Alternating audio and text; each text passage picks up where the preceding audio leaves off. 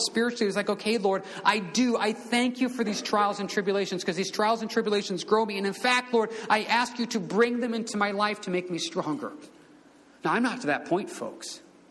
But I am starting to slowly realize, okay, Lord, when you back me into a corner and I have no solution but God, it grows my faith, it tests my faith, and it does make me stronger. And I do count it all joy, because the testing of my faith produces patience. You have taken me deeper. And Lord, you took me through the day of adversity, pressure, or trouble. You revealed to me the areas I was weak in. And now, Lord, I want to become stronger in you. Peter says this, in this you greatly rejoice, though now for a little while, if need be, you have been grieved by various trials, that the genuineness of your faith, being much more precious than gold that perishes, though it is tested by fire, may be found to praise, honor, and glory at the revelation of Jesus Christ. I am supposed to rejoice because these are trials and tribulations that are needed, that only last a little while, that my faith, the genuineness of my faith, is being tested. Once again, resort back to maybe if you were back in high school or something like that, the idea of lifting. You looked forward to those days of trying to push the limits to see how much farther you could take it. Maybe you were involved in athletics one time and you had a time you wanted to beat in a run. You looked forward to that. But then we get saved and we say, Lord, don't ever push me. Make it as comfortable as possible. As in fact, if a trial or tribulation comes my way, which will grow me and take me deeper in Jesus, which will make me use spiritual muscles that I have not used in a long time, Lord, no, please no. Boy, we got that backwards. Lord, and your infinite wisdom and your infinite love and your infinite grace, allow whatever trial you need to come into in my life to mold me and shape me to be more like Jesus Christ. Because, Lord, the reality is, in the day of adversity, pressure, or trouble, sometimes I faint. And, Lord, I don't want that. Help me to be more like you. Push me, Lord. Push me and allow this. Allow difficult situations to grow you. I have an Old Testament example of this. Can you go with me back to 1 Kings 18? I like to jump back to the Old Testament and look at an example. Paul talked about it in Corinthians. He says these Old Testament saints were given to us examples of what to do and examples of what not to do. So I want to talk about Elijah for a second here, 1 Kings 18. But I want to do something different. I want to work backwards. I want to start at the pinnacle of Elijah's ministry, but then work backwards to see how he got to that point. Think about this. You see some of these pro athletes and you see the physical shape they're in, what they can do. You see the end result. What did they do behind the scenes to get to that point? We see the end result of Elisha's life. And even if you just study out the New Testament with Elijah, he shows up at the transfiguration of Jesus. That's pretty impressive. He's mentioned in the book of James as an example of the power of prayer and faith. That's pretty impressive. You make a pretty good case. He's one of the two witnesses in the book of Revelation. That's pretty impressive. That's a great resume just from the New Testament alone. Well, what happened in the Old Testament? Well, let's start with the story that we probably know the most, 1 Kings 18.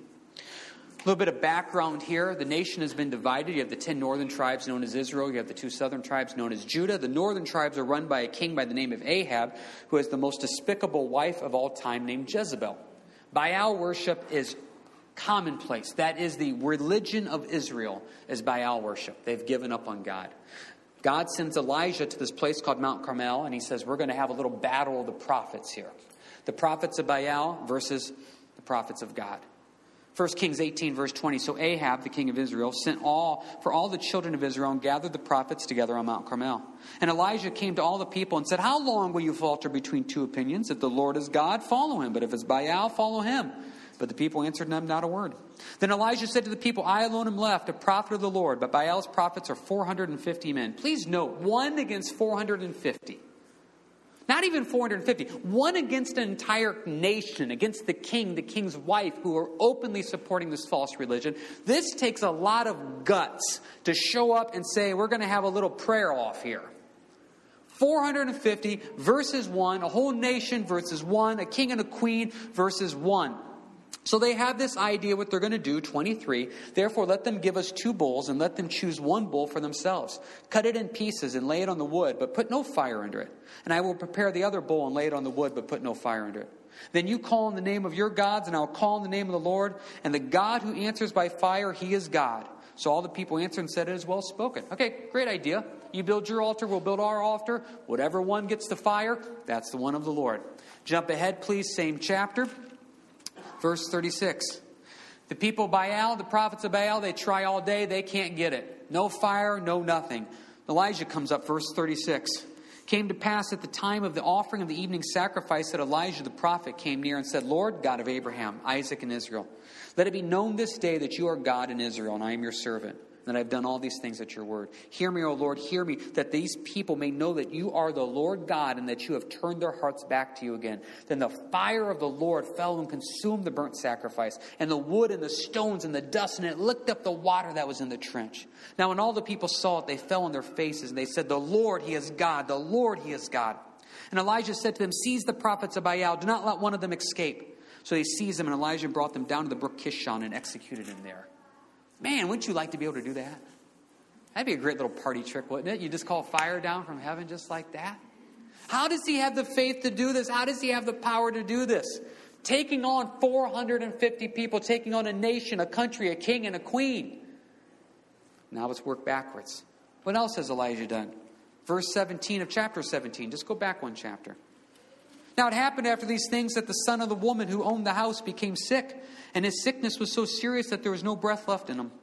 So she said to Elijah, what have I to do with you, O man of God? Have you come to me to bring my sin to remembrance and to kill my son? And he said to her, give me your son. So he took him out of her arms and carried him to the upper room where he was staying and laid him on his own bed. Then he cried out to the Lord and said, O Lord, my God, have you also brought tragedy on the widow with whom I lodged by killing her son? And he stretched himself out on the child 3 times and cried out to the Lord and said, O Lord, my God, I pray, let this child's soul come back to him. Then the Lord heard the voice of Elijah, and the soul of the child came back to him, and he revived. And Elijah took the child and brought him down from the upper room into the house and gave him to his mother. And Elijah said, see, your son lives. And the woman said to Elijah, now by this I know you are a man of God, and that the word of the Lord is in your mouth is the truth. So we have him taking on 450 prophets, defeating a king, defeating a queen, taking on false worship. We now have him raising the dead. Talk about strong faith. Go back to our verse in Proverbs. If your faith falters in the day of adversity, how small is your strength and faith? This man has it. Now just bear with me, okay? Just a little bit more. Back up a little bit, same chapter, verse 8. The word of the Lord came to him, saying, arise, go to Zarephath, which belongs to Sidon, and dwell there. See, I've commanded a widow there to provide for you. He arose and went to Zarephath.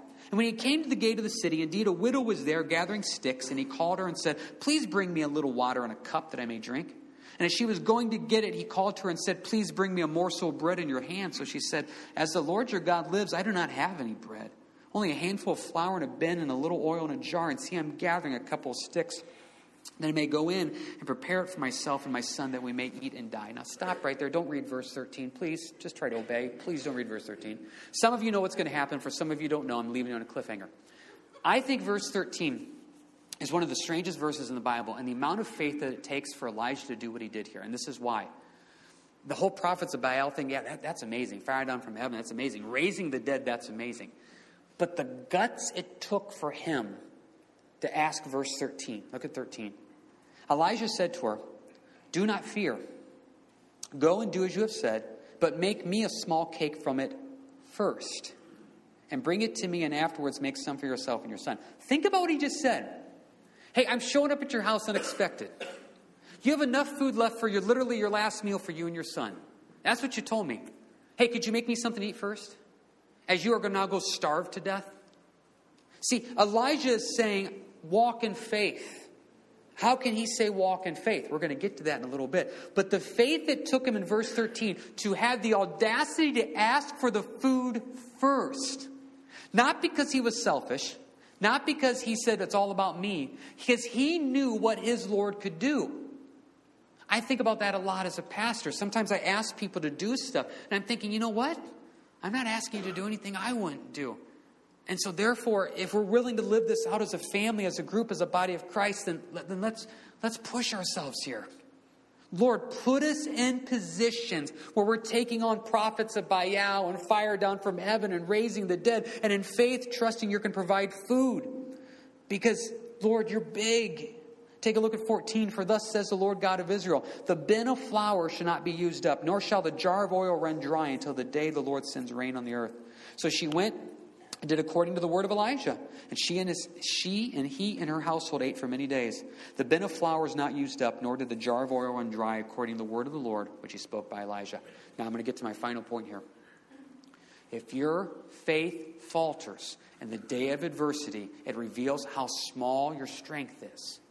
How could Elijah have the faith and strength to take on prophets, take on a king and queen, raise the dead, tell a widow, feed me first, because God is so powerful, he'll provide for you?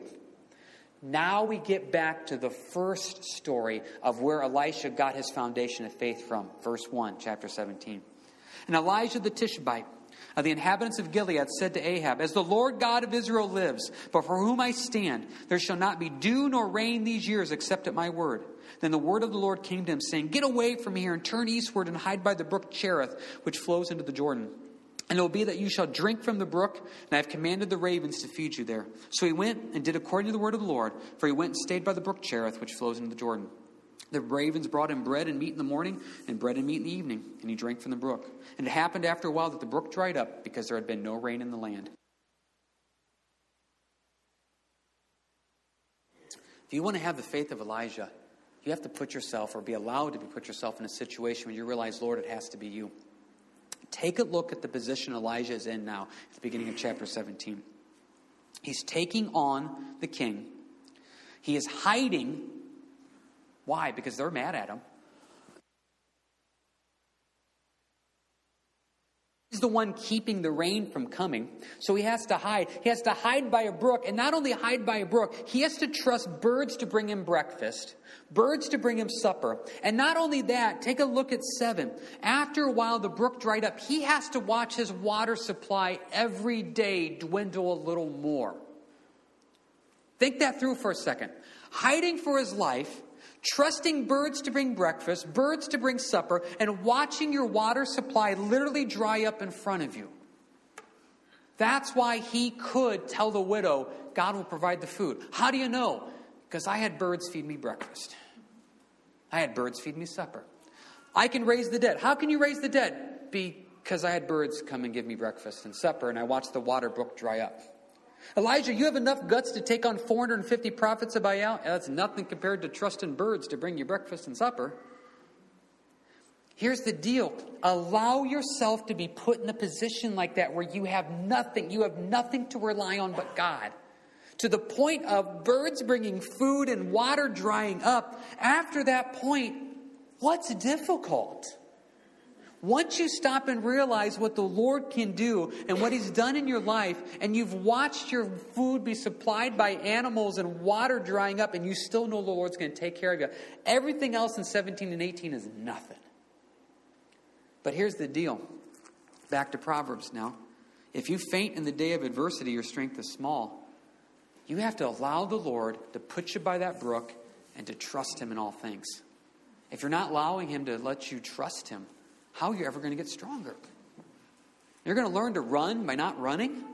You're going to get stronger by not lifting? No. You have to put yourself in a position where you allow your body to go through things that are difficult to say, Lord, I trust you. So, Lord, you've put me here and I trust you with this.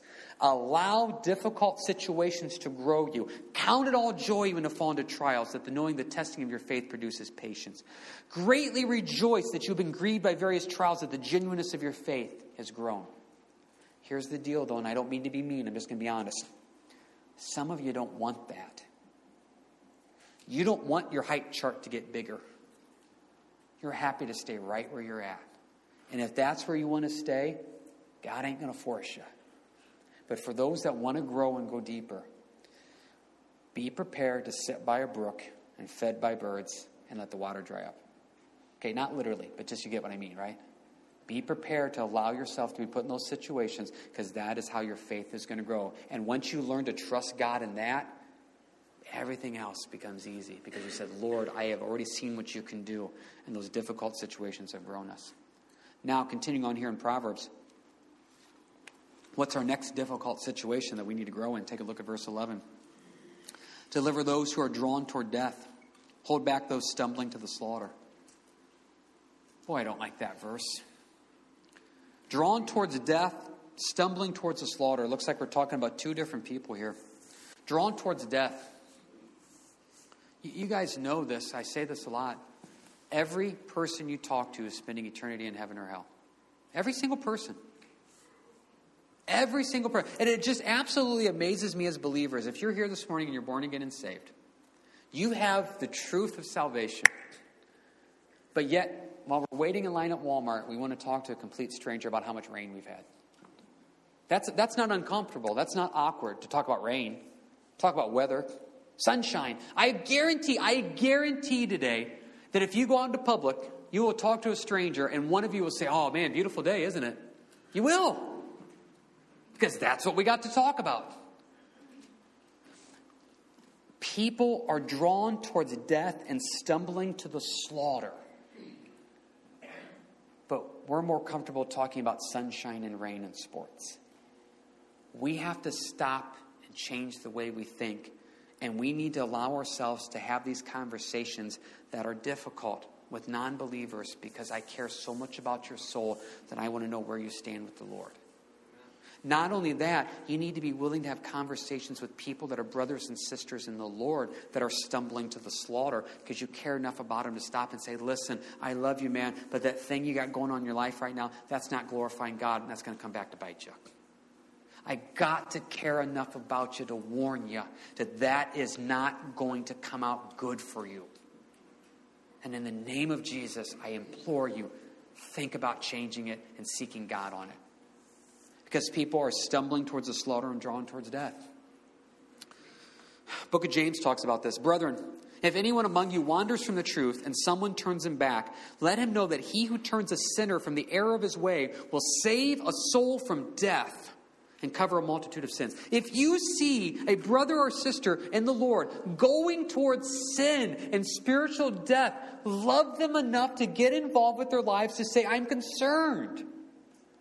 I mean, I use this analogy, and it's an absurd analogy, but if I see one of my kids out in the middle of the road, and there's a semi barreling towards them, I will run full speed at my child, yelling, screaming, to the point of tackling them to get them out of the way. From the outside perspective, it will look mean, it will look angry, and it will look violent. But it saves their life. And it's done in love. But yet we're completely okay with watching people be brothers and sisters in the Lord, stumbling to the slaughter. I don't know if I should say anything. The Bible's telling you to. So since the Bible's telling you to, we need to have those conversations that are difficult, that are awkward, and say, "I love you enough to do this." Psalm 141, you don't need to turn there. Psalm 141:5 says this: "Let the righteous strike me, and it shall be kindness. Let him rebuke me, and it shall be as excellent oil." When we are struck by the righteous, it's kindness, it's love. Someone loves me enough to stop and say, "I am concerned about you, and I care about you." Look at the other verses with me here real quick. Look at Proverbs 24, verse 25. "But those who rebuke the wicked will have delight, and a good blessing will come upon them." Guys, I'm selfish. I want to be blessed. I'm blessed by going to people that I care and love about and saying, "Listen, this is not good for you spiritually. And I love you enough to come up and say, I want to tell you this is what the Bible says and this is what you should do." And guess what? I'm blessed by doing that. I want to be blessed. I want to do what's right. Take a look here. Move ahead. Proverbs 24, 26. "He who gives a right answer kisses the lips." I like how it says, the New Living Translation. "An honest answer is like a kiss of friendship." Honest enough, loving enough to speak truth to people, to say, this is hurting you spiritually. Jump ahead 2 chapters, Proverbs 27. Proverbs 27, please. Verse 6. "Faithful are the wounds of a friend, but the kisses of an enemy are deceitful." Sometimes you have to be a good enough friend to wound your friend. To give them the kiss when they're wrong, it's deceitful. Think of somebody else in the Bible who gave a kiss under deceit. His name was Judas. You want the faithful wounds of a friend. And jump back one verse to verse 5, same chapter, Proverbs 27. "Open rebuke is better than love carefully concealed." I will never understand this. That you can look at me and say how much you deeply, passionately love your friend, but you don't love them enough to correct them. You don't love them enough to say, listen, what you're doing is biblically, spiritually wrong, and I care enough about you to say, I got to talk to you about this. Boy, if you guys love me, I hope you'll correct me. Because if you're not willing to correct somebody who's wrong, if you're not willing to go to them and say, listen, what you're doing is not of God, this is not of God's will, and I got to tell you this, then how can you say you love them? How can you say, I care about your soul? See, here's the problem with these extremes. One extreme is just we want to ignore it. Some of you hate confrontation. You hate any type of tension or stress. So let's just stick our heads in the sand and ignore sin. That's not biblical. The other extreme is this. Some of you want to bring back public stoning. You do. You want to look at everybody's sin and you want to be judge, jury, and executioner, and you want to tell everybody it's wrong, and then you want to bring them up in front of the church on a regular basis and you want to cast stones. That's not biblical either. What's biblical is doing what these verses are. To say, I love you enough to wound you. I love you enough to kiss you. I love you enough to say, I'm concerned about you. And here's my list. And I'm going to go through this list multiple times with you. When you're ready to go to someone, this is what you do. You make sure you're prayed up, number one. Make sure you're spirit-led, number two.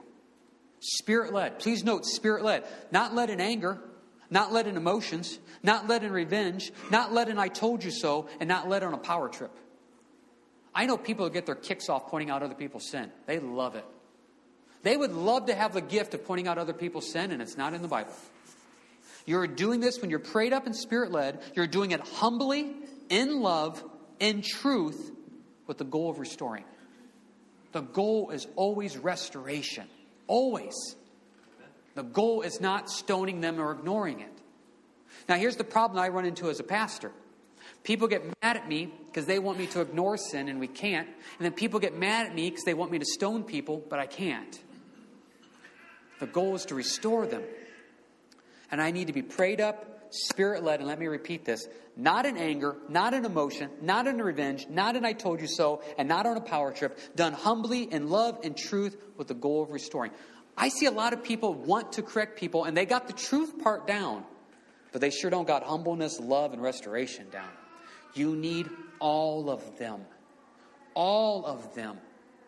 And you go to this person and you tell them that you love them enough to say, listen, what you're doing is not biblical. This is not glorifying God. And I want you to be blessed, and I want you to do what's right for the glory of God and for the body of Christ. It's another teaching for another day to say what they will say when they accept it or reject it. Right now, we're just talking about this. Can we be loving enough to do that? To say, I love you enough to wound you. I love you enough to be honest with you. I love you enough to deliver you from stumbling to the slaughter. Go with me to Galatians 6:1, please. Here's a great New Testament pattern of how to do it. Now, as we're going to Galatians 6:1, let's go to the reasons why we don't. Because we don't want to do this. No one wants to have these conversations. A long time ago, there was a couple out here at church that stuff was going on that shouldn't have been going on. And they were really heavy on the heart. And I knew I needed to talk to them about it. So I started really praying about it, and I didn't want to. These are not fun conversations. And so I started praying about it, and then they didn't show up. First week, they didn't show up. Okay, I'm still praying over it. Second week, didn't show up. Third week, didn't show up. By this time, I'm like, oh, Lord, thank you. They left the church. I don't have to deal with it. Fourth week, they show up. And as soon as they show up, it was time, I knew. Pulled them aside, talked to them, hopefully loved them, spoke truth. Next week, they didn't come back. Next week, they didn't come back. Third week, they didn't come back. And by this time, I'm thinking, okay, Lord, I've done my part. They come back now again. And came over and thanked me. And said that's what they needed to hear. Sigh of relief. Now, here's the problem, though. It just keeps happening again and again and again. I wish we could reach a point, and that's the point of heaven, where there's no longer any rebuke or correction or sin. But until that time, you're sinful, I'm sinful. And if we love each other, we love each other enough to go to one another after being prayed up, spirit-led, humbly, in love, in truth, with the goal of restoring, to say, hey, we need to sit down and talk. Because I love you enough to wound you. I love you enough to be honest with you. And I love you enough to say you're stumbling towards the slaughter. Galatians 6:1 talks about this. Brethren, if a man is overtaken in any trespass, you who are spiritual, restore such a one in a spirit of gentleness, considering yourself, lest you also be tempted. But like I said, what are the reasons we don't do this? Number one, this is what I've seen over the years. The reason we don't want to get involved in other people's life and maybe correct them is, number one, my past. I've done the same things that they're doing wrong. I'm a hypocrite. Why would I want to go talk to them about it? Years ago, I had a husband and wife that their daughter was getting involved in something that she shouldn't get involved in. They came to me and said, I'm concerned about her. I said, why don't you go talk to her? We can't talk to her. Why can't we talk to her? Because the stuff she's doing now is the exact same stuff that we did, and it would be wrong for us to go talk to her. Get over it. You're a new creation in Christ Jesus. The old is gone, the new is come. You go to them and say, listen, we did what you're doing. We saw it. We have the scars from it, the pain from it, the hurt from it. We have learned from it. And let us teach you what we wish we would have known when we were your age. Don't let the past keep you from doing it. Okay, number two, how about the present? Well, I can't go talk to anybody. Why? Because of what I'm doing presently right now. I have planks sticking out my eyes, 2x4 sticking out my eyes. So for me to go pick a speck out of somebody else's eye would be wrong. Now let me be lovingly firm and straightforward with you. If you can't go talk to somebody because of the sin presently in your life right now, that should convict you enough to say, Lord, why am I doing these things then? That should be enough of a conviction for you to stop and say, I'm wrong. I'm so wrong I can't go talk to somebody else. Then now's the time to say, Lord, I want to be made right with you. Take the plank out because I don't want my present sin to keep me from representing Jesus to other people. Number three, fear. You fear that person more than you fear God. You have to work with them. You have to live with them. You're married to them. You have to go to church with them. You have to spend countless hours a week with them. So you fear them more than you fear God. And so you would rather ignore the situation and have happy little fake family reunions and conversations than to say, I care enough about you spiritually to realize the relationship may be hurt for a while, but good golly, we got to have this conversation. Don't fear man more than you fear God. And the fourth one, I don't know what to call this one, so I call this the excuse. You just make excuses. I've heard excuses before. Well, I know they're wrong. And everybody seems to be telling them they're wrong. So I want to be the one voice that they can come to and talk to and won't tell them they're wrong. No, you just don't want to tell them they're wrong. You just want to be the nice person amongst all the bad people. You want to be the good cop, not the bad cop. Biblically, you can't do that, folks. If you know they're wrong, you've got to lovingly tell them. You've got to lovingly get involved and say, listen, I prayed over this, I fasted over this, and I got to come tell you this is not glorifying God, and this is going to hurt you spiritually. And you claim to be a Christian, you claim to be born again. This is not the biblical way to do this. I don't know how to receive it, but I know we need to say it. Take a look at Galatians 6:1 one more time.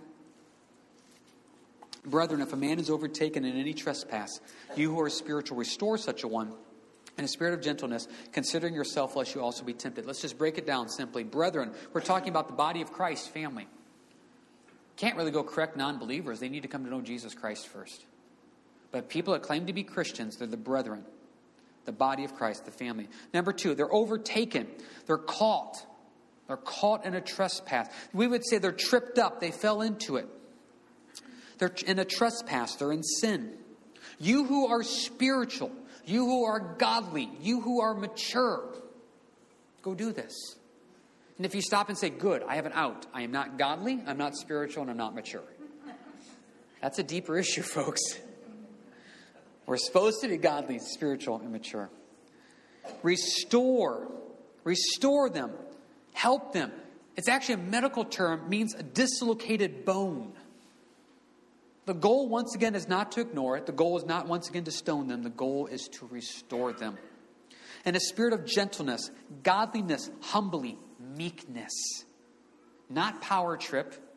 Not I'm the most powerful one in the room because I can point out your sin. But in a gentle, godly, humble meekness. Go back to all those verses in Proverbs. Faithful are the wounds of a friend. Honesty. Caring enough about them to say, I care.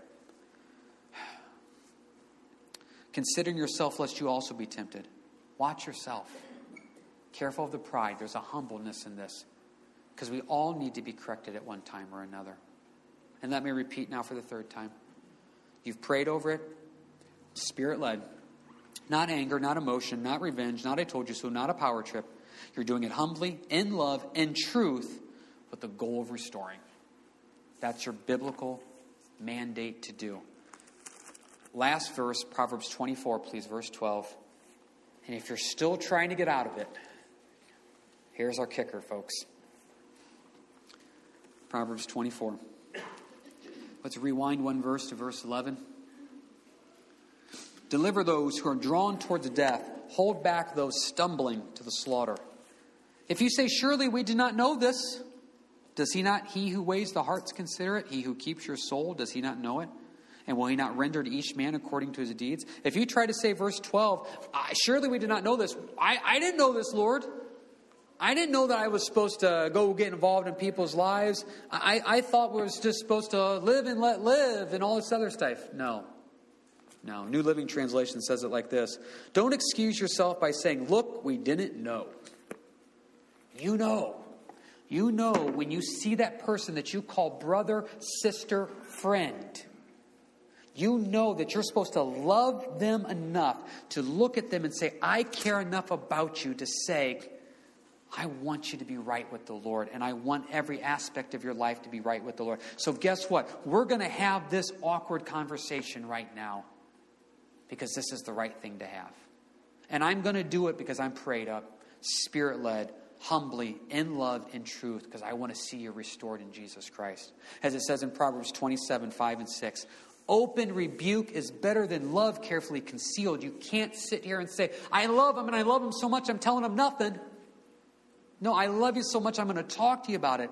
Faithful are the wounds of a friend. I am your friend, and I care enough about you to say I'm concerned about you spiritually. This is not lining up with the Bible. What's going on here? We have to be willing to do that to the point of awkwardness and difficulties, etc., because we have to fear God more than we fear a man. So I'm going to close with this. If you're here this morning and there's something you know that's not right in your life, you know that. The Holy Spirit's convicting you. You know that. Today's the day to make it right. Marv, are we still finishing with same song, Come to the Altar? Love that song. Love the words of that song. Number 2, if you're here this morning and you got somebody that's a friend in the Lord and you know something's not right in their life, get prayed up and get ready to talk to them because you care. Because you care. If you have unsaved people, deliver them from death because you care to go represent Jesus Christ to them.